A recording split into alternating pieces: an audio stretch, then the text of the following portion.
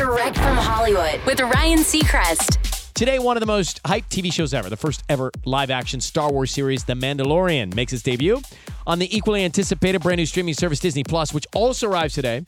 It stars Pedro Pascal in the biggest role of his career, playing a character that wears armor, very similar to the legendary Star Wars character Boba Fett. And that was all Pedro needed to know to lose his mind in excitement when he found out he was being considered for the role. He tells AP News, "I remember my Boba Fett action figure when I was a kid. He was my favorite because he looked the coolest. I had a meeting with the show creators in a room full of story illustrations of The Mandalorian.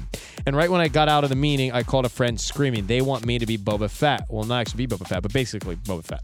Anyway, The Mandalorian is just one of the several incredible offerings on Disney+. Tons of content, Marvel, Pixar, National Geographic, and of course Disney itself, all there, $6.99 a month. It's available today.